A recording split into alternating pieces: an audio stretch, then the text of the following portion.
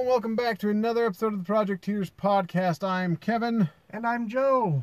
Today we are finishing up our vintage 4x4s that matter to us episodes. We started out with 4 vehicles. We kind of went through and broke them all down. We've done a kind of in-depth look into the Land Rovers. Yep. And then we did an episode where we kind of went a little bit more into Broncos and Scouts, kind of our feelings and thoughts.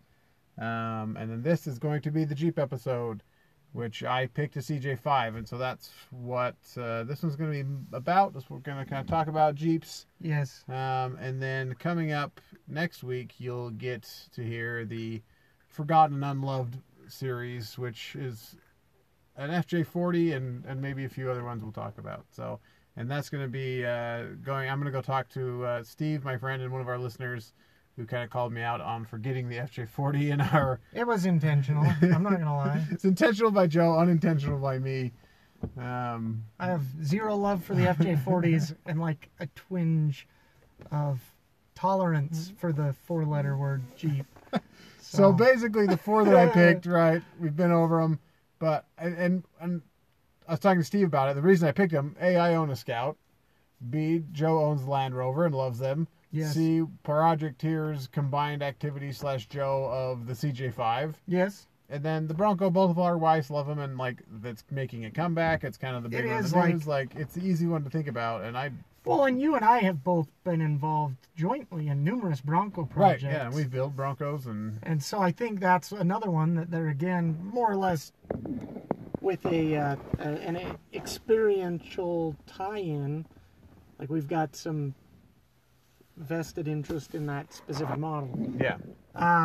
So let's talk a little bit about Zippy. So the CJ5 version of vintage 4x4 is Zippy delivery.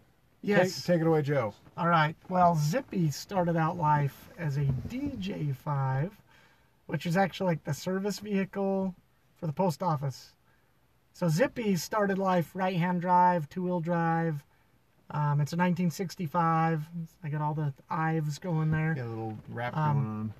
But prior to us acquiring it, it had been converted to left-hand drive and 4-wheel drive.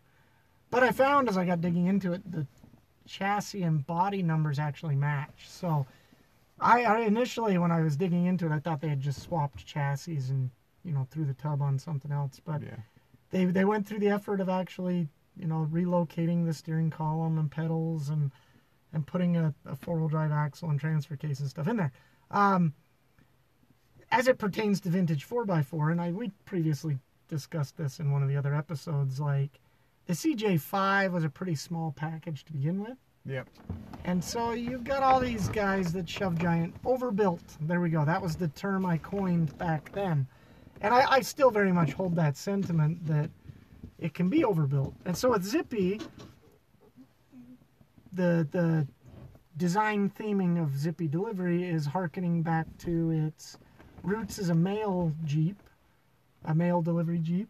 And, the thing that made the Jeep, which was like crazy low gearing, almost underpowered. It's not a wannabe monster truck or some monstrosity. It's more utilitarian. So, like, it's going to have stock-sized tires. I'm not going to do power brakes or power steering. I'm leaving the stock motor because it's actually looks like it's been rebuilt. And that, in and of itself, is another oddball to Zippy, is it's got a F-head motor, which I learned about as we dove into that project. But, anyway, so the CJ5 era we'll discuss will be probably like the 60s, maybe into the 70s a little bit. Yeah, so one of the things Steve called me out is... So I don't know that much about Jeeps. You and I both pretty much feel the same about Zippy as we do about my Scout. It's like it's the only CJ we need to love. Exactly. Right? And it is. When we got it, when you wanted to originally get it, and when we got it, I was like, whatever. Like, I don't really care that much. And I've kind of fallen in love with the little Jeep. Right? As have I, yeah. Other ones don't do anything for me. Nope. But the one thing I do feel... So, I guess Land Rovers might be in a similar boat. But, like... Scouts and Broncos, I think I prefer to see them built somewhat. I would agree. I think that the Land Rover and Jeep have more of a vintagey utilitarian feel. Right, yeah, I don't want to see... I mean, if I'm if I'm given a Jeep and I've got everything else that I want that's built, and I'm given a CJ5, I'm probably just going to restore it like you're doing, right? Yeah. Basically back to what it was originally. You're not putting big tires on it. You're not putting big horsepower in it. You don't need big axles, and just enjoy it how it is. Yeah. I mean, the Jeep is so iconic because of what it's gone through its history, right? Where it came from with being a vehicle built specifically to go into battle, and then you have a lot of veterans that come home and they've learned to love these Jeeps, kind of like we've learned to love Zippy, right? Yeah. And they get them and they buy them and they do their things with them, and so I think that's why there's so many of them.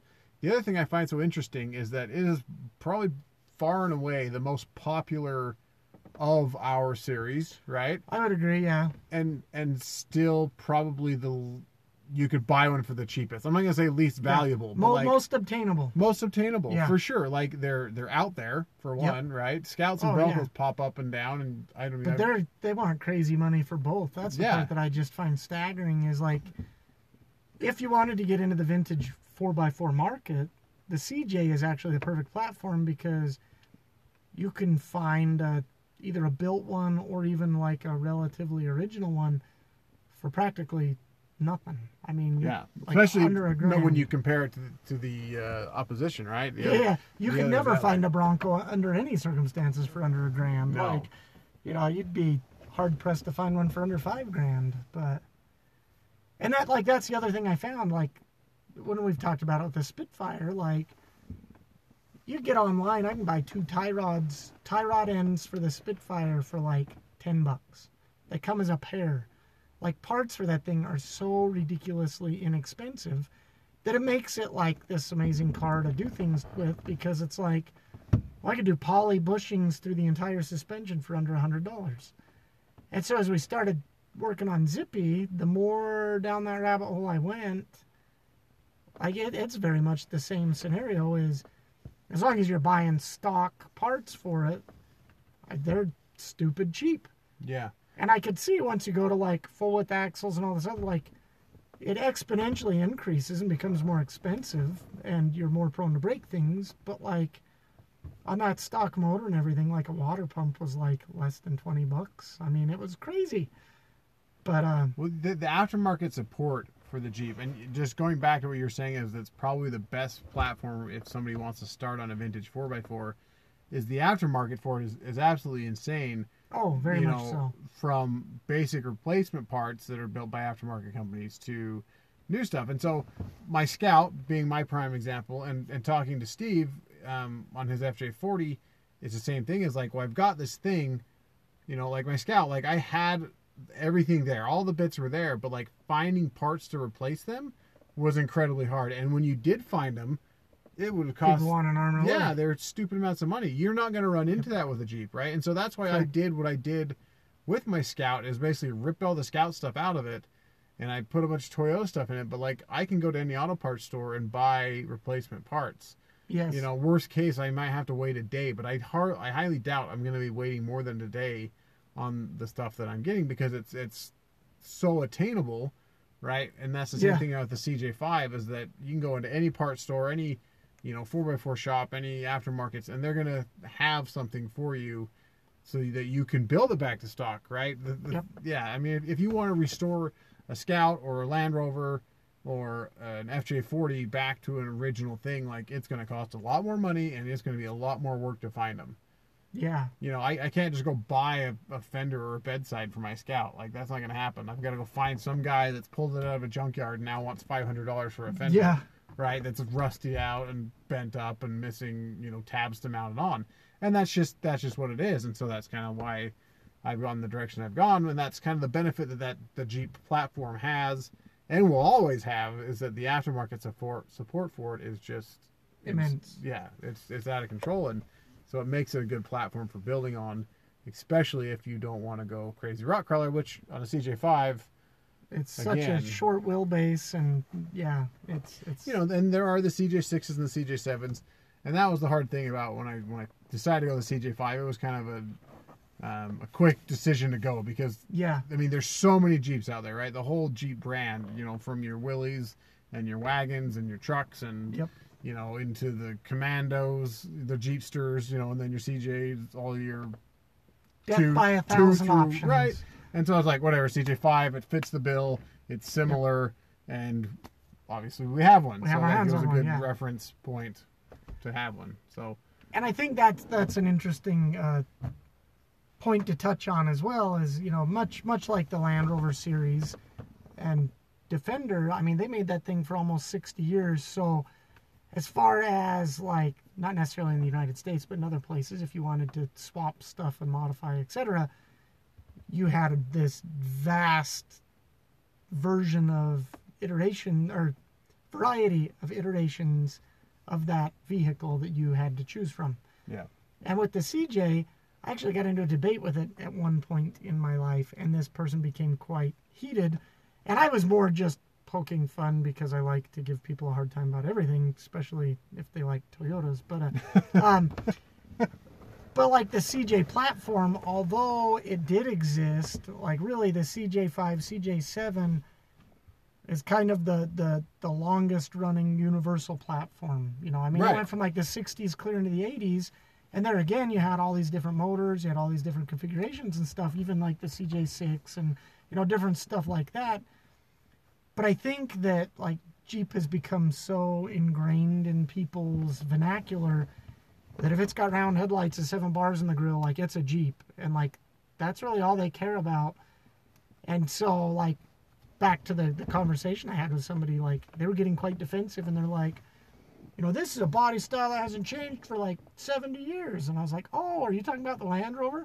And that was like the last straw, and they got quite heated with me. But like, it has hit various iterations. And when you talk to like Jeep people, you got like the flat fender and the high flat fender, and and it's so much of that gets lost in the specificity of it that I think as a vintage 4x4, the CJ5 is kind of the iconic platform because it was the departure in the direction of a more universal platform. It was essentially the first Wrangler, right? I mean, yeah. It wasn't called the Wrangler at the time, but it was. And unfortunately, because Land Rover did what they did and they disappeared for a few years, like you were saying, that Wrangler name or the Jeep, the round headlight 7-slot thing has been around since then, right? And has never gone away. Obviously, the Scout was gone and will never come back. The Bronco was gone for a lot of years, finally coming back as far as the name goes. And Land Rover, the Defender, the series. I mean, the series kind of, that name ended more or less. Yeah, the series did hit its So, you've got this finality. CJ through Wrangler base that has just never gone away and probably never will, if we're being honest. I mean, it's got such a following that it's... I mean, if you got the milk flowing, you might as well keep the cow around, right? Yeah. So, but yeah. But the other thing that I find funny about Jeep, too, is one of your favorite things to talk about is the knockoffs. Oh, yeah. Right? Oh, yes. So you can buy a CJ for dirt cheap. Which this is an interesting point because you can buy, our CJ5. Yeah. Dirt cheap. Pulled it out of a field. Yes, it needs work. Not a lot of work, right? But it's got good bones, right? It's got good bones. It's got good character. So you can spend, you pick up one of those. Let's say you pay a couple $100 for one in our condition, less than 1,000 definitely. Yeah. And you put a couple $1,000 into it, and you could have a stock running, and you even update a few things if you need to, for well below. You could be under $3,000. Oh, easy, and have something that you could actually take to a car show and not be embarrassed by. Right, and then still drive it to the burger shop every couple of days. Or right, whatever. And on the other side of the coin, which is the fake side of the coin, you have what's it called? The Mahindra Roxor. Which starting is, at like $15,000. Yeah. And it's got the same top speed as a 65 CJ5. Yeah, it's not like you're getting a Bronco with a Coyote in it for that price. Yeah, right? You're getting old technology. Yeah. With new metal. Exactly. And oddly enough, and we should probably look into this, but I had a friend tell me that Jeep sued Mahindra. I always assumed Mahindra was operating under some licensing agreement or something, because it is very much a restamped CJ7 with a different grille, and I guess Jeep sued them and won, and so they had to make like 15 design changes to get it away from the Jeep look. And the second iteration grille is like a straight up FJ40 knockoff. And I'm like, dude, you're going the wrong direction here. Like, you're just gonna get, you're gonna get somebody else mad at you. But that is the quintessential point we're trying to make here is like, yeah, it's brand spanking new for 15 grand, but like if we take Zippy, like it's not going to have a show quality paint job. Like, let's be honest here, most of the paint that it will be applied to Zippy will come from a can with a marble in it. You catch my drift. But like I'm trying to do like satin colors on it, so it still has a little vintagey feel to it. Yep. But like, I mean, pop the front clip apart and like cleaned up the motor and just tidying it up as best we can without turning it into a full-on frame off and making it functional. And it'll be fun to cruise around the yard and take up on some trails and stuff. But like that's kind of the approach that I love about it, because if you're not $10,000 into it, you're probably more prone to enjoy it a little bit more, because like I've said with the Spitfire, like if you got it parked at Walmart and someone dings the door, it is not a $10,000 to $15,000 paint job, and now consequently the end of the world, because now you have a door ding. You know, like with something like that where it's a little bit lower budget build, it almost adds to the character or the ambiance of the car. And I think we talked about it when we were in the GT6, but like you could almost make like a checklist of, oh, that happened in like, you know, that happened on the Rubicon Trail. You know, that's not a door ding from Walmart. Like, you know, we were delivering mail to Viet Cong, and you know they threw a machete or something and you know hit the quarter panel of his Jeep or whatever. But that's kind of it. Like, I mean, the motor mounts on that thing were like $150 each. Like, it's stupid. And like, really, if you could get one for like $500, realistically speaking, if the motor and stuff were still halfway decent, like, I would even dare say for under $1,500, you could have something that would be drivable and not a complete eyesore. You know, like not rat rod material, but not. You know, and I guess that's one thing that kills me with any of these vehicles is when you see people. I don't knock people that do the full frame off restoration, but with vintage 4x4 especially, like they were designed to get dirty. And so if you've got a Bronco that you're $60,000 into, you're going to be afraid to get that thing dirty, you know? And there was that blue Bronco we built right at the end of my tenure there at the off-road shop. I know on good...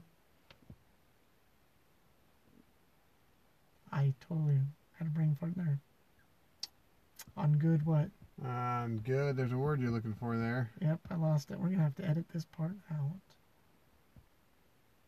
I have on good. It's way too late to be having this conversation. It is. Anyway... Word from somebody else. Yes. Whatever that term is. I was talking to somebody the other day who knew the individual that we built this Bronco for, and the dude takes it down to Moab like religiously. And that makes me like so happy to know that, you know, we did a full frame off on this Bronco and tidied it up, and it had a 50 HO out of like a, you know, 90s Explorer or something, but like it was a decent rig.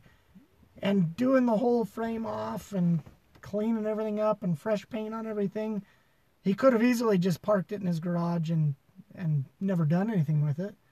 But the guy's taking it down to Moab and like wheeling it like full on, which that is as it should be. Yep. So anyway, we've meandered around a little bit. I don't know where that. Well, we were talking about the old Roxor, and that's yeah. The other thing that you've talked about and that I've seen, and I'm pretty sure it's not the same brand. I think it's a different brand because it's it's like a true side-by-side, but you can tell it's a knockoff Chinese side-by-side. And again, trying to emulate the Jeep in look, its design. I have seen those, yeah. You know, and that, I mean, you kind of compared the CJ5 to a side-by-side before. Well, dimensionally speaking, it is within inches of like a Razor. Yeah. And so, I mean, there's obvious differences between, a Razor and a CJ, as far as like power and suspension. Yep. Oh yeah. But you are also paying not hundreds. Sorry, you can get in it tens of thousands of dollars for a side by side. And it all depends on what you want to do with it. But I think there's something to be said for, like, you buying the Jeep and going through it and learning everything about it. You and I have worked on many vehicles throughout the years and pulled a lot of things apart and put them back together. But when you get a vehicle you haven't worked on before, like, it's still a learning experience. It's a whole new puzzle. Yeah. You understand how they work and how they come apart and stuff, but it's kind of a fun thing to learn again on a new vehicle, something that you haven't messed with. Okay, for a good example, I've been working on the stupid riding lawnmower for the last couple of weeks, and I've done a lot of work on cars, and this thing was kicking my butt because I haven't done a lot of small engine stuff, Yeah. and just like not knowing where to go. And now that I've got it running and going, like, I could go back and do it easy and have it done in 10 minutes rather than in, hours at a time for 2 weeks because I know what I'm after. And so that's kind of, to me, the fun thing about project cars, about old cars, about kind of what we do and what we enjoy doing. Yeah. Is that, yes, you understand the mechanics of it all. Yes, you understand how things go together, how they function. But, like, getting into a new vehicle, like you're saying, it's a whole new puzzle. Like, you know how to put a puzzle together. You understand which way to start and how to do it and what direction, and there's a method to it. And it's kind of the same thing is there's a method to it, but it's a whole different puzzle when you get done. And you learn things throughout it. You do. And I used to use the analogy when I would work with students, and it applies here, I feel. But I refer to, like, experiences as like your different colors of paint, right? You've got your painter's palette, and you can take educated stabs at things like the Jeep, right? Like, okay, I understand how an internal combustion engine works, et cetera, et cetera. And so you could take, I've had some experience with a Land Rover and an FJ40 and a Bronco and a Scout, and I can apply all that and mix kind of a new color as I'm working with this CJ. But after you've got that experience, that's like a whole nother color you can add to your palette of experience to draw from. Like, I've had my hands in more engine bays than I even dare speculate, probably hundreds, if not thousands. And this was the first, I think we call it the Hurricane or something like that, but the F-head, 134 cubic inch. I didn't even know such a thing existed until we got Zippy. Like, and that's it. It was like mind blown. Like, what the heck is this? And the more I read up on it, the more fascinating it was. And, like, I had no idea they built motors like that. It's got exhaust valve is like a flat head, and the intake valve is like an overhead valve engine, like a regular engine. But it's oddball stuff like that having gotten your hands dirty in all these different directions definitely make you a more effective utensil in the automotive realm.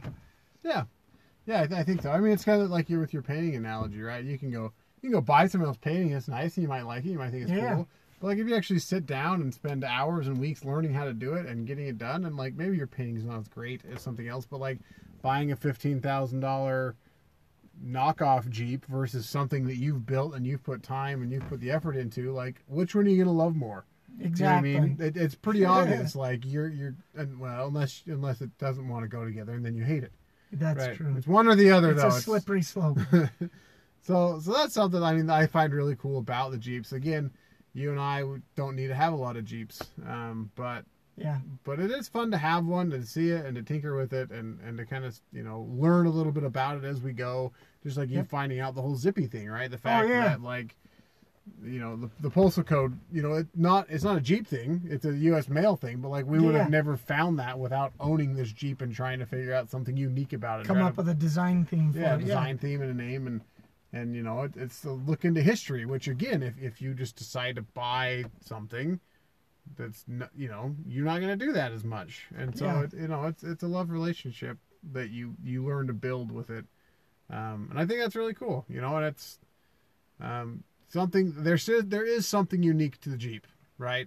As much as I don't need to own one, there is something unique to the Jeep history and to Jeeps in its own special way, just like everything else. And I think it is a very, very prevalent element of Americana.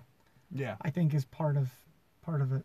And you know, like I said, it is a 4-letter word in 90% of my experiences. But yeah, full disclosure, Zippy, I think I was like $50 into, and it was this is actually the second CJ5 I have owned.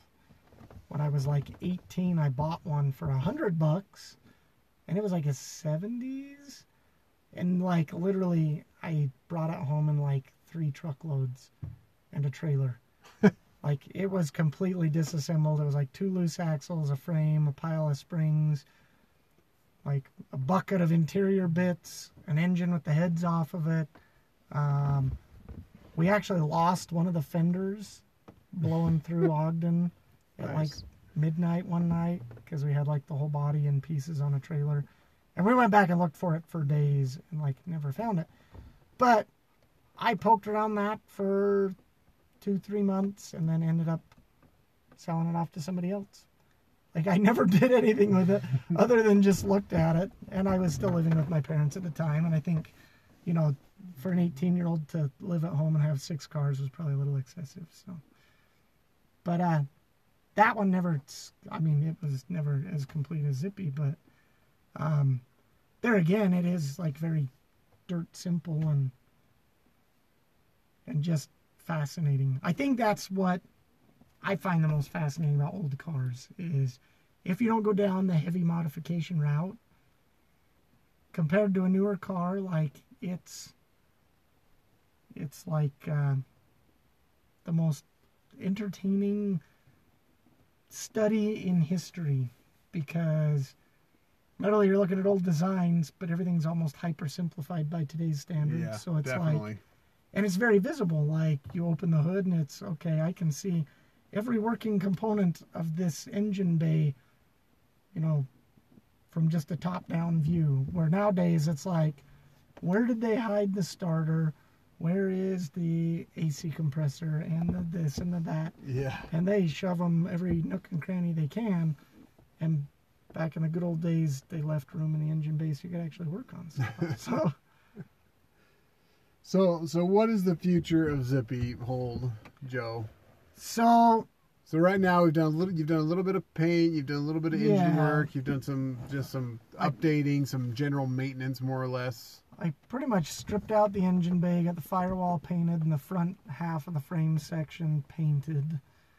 I've got new valve cover gasket, new water pump, new plugs, wires, and coil.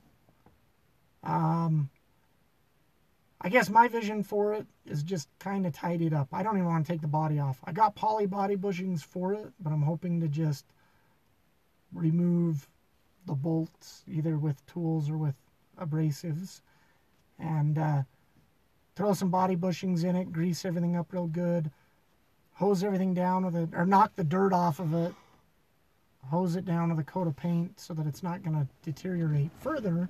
Yep. And then just enjoy it. I mean, the motor was allegedly rebuilt. Everything I've seen would reinforce that statement. And I got about a couple 100 miles worth of little trails going out my front door at the new house, and I just want to putter it around. Drive it down to the soda shack in town and get a big gulp and just tool around the mountainside. And there again, like, I don't feel like it really needs to be overly built. It would be fun if I could at least hit 60 in it, but some high goals there. I was reading up on that motor, and like on some forum, somebody said if you run that motor at 4,000 RPM for 10 minutes, it'll be like non-rebuildable. So we'll see how long it lasts. And I mean, if the motor lasts a good long time, that's great. If not, it'll probably get like a Ford 4-cylinder in it. And at that point, we may revisit it. But just get it hosed down, do the lettering and stuff on it, do some quick and dirty interior stuff. And just, my goal is to really get it up and running and hopefully before winter hits, actually get it down and start using it a little bit. But I think right now to date, counting the purchase of the vehicle, I'm probably less than $300, probably less than $200 into it. That's nuts. So, if that was a good enough synopsis. Yeah, no, that was. I was just going to add something on, and I totally spaced what I was going to say. Podcasting in the middle of the night, it's a dangerous game, folks. Somehow we're better with grinders in the middle of the night than just talking in the middle of the night. Who knows? Who knew? Yeah, it's the muscle memory. Well, I think unless you have anything else to add, that'll probably wrap up this episode. Yeah, and finish off the vintage 4x4, except for the upcoming unloved, unwanted FJ40 and others, which we bring up the Nissan Patrol too. If you're out there at home crying about the Nissan Patrol, we talk about it for all of like 30 seconds.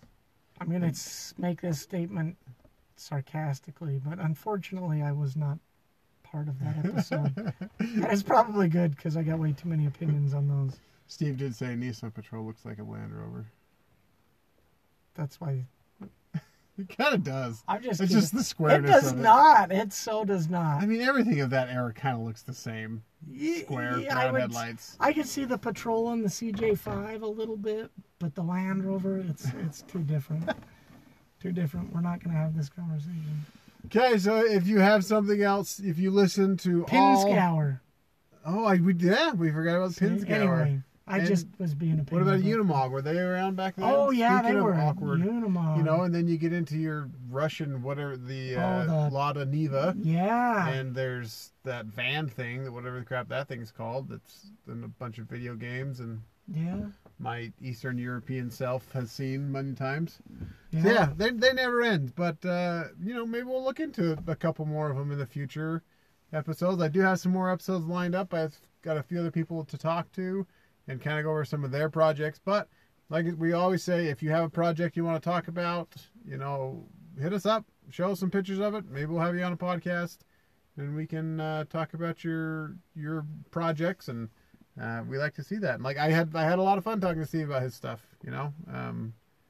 and I look forward to doing that with more vehicles in the future of, going in and seeing other people's builds and talking to them about what they've done and how, what they've learned from it and what they plan to do with it. And I do enjoy that about this podcast. So keep listening, hang out with us, follow us on, again, all the social medias at The Projecteers, and we'll be having some fun through the future. Heck yeah. See ya. Bye-bye.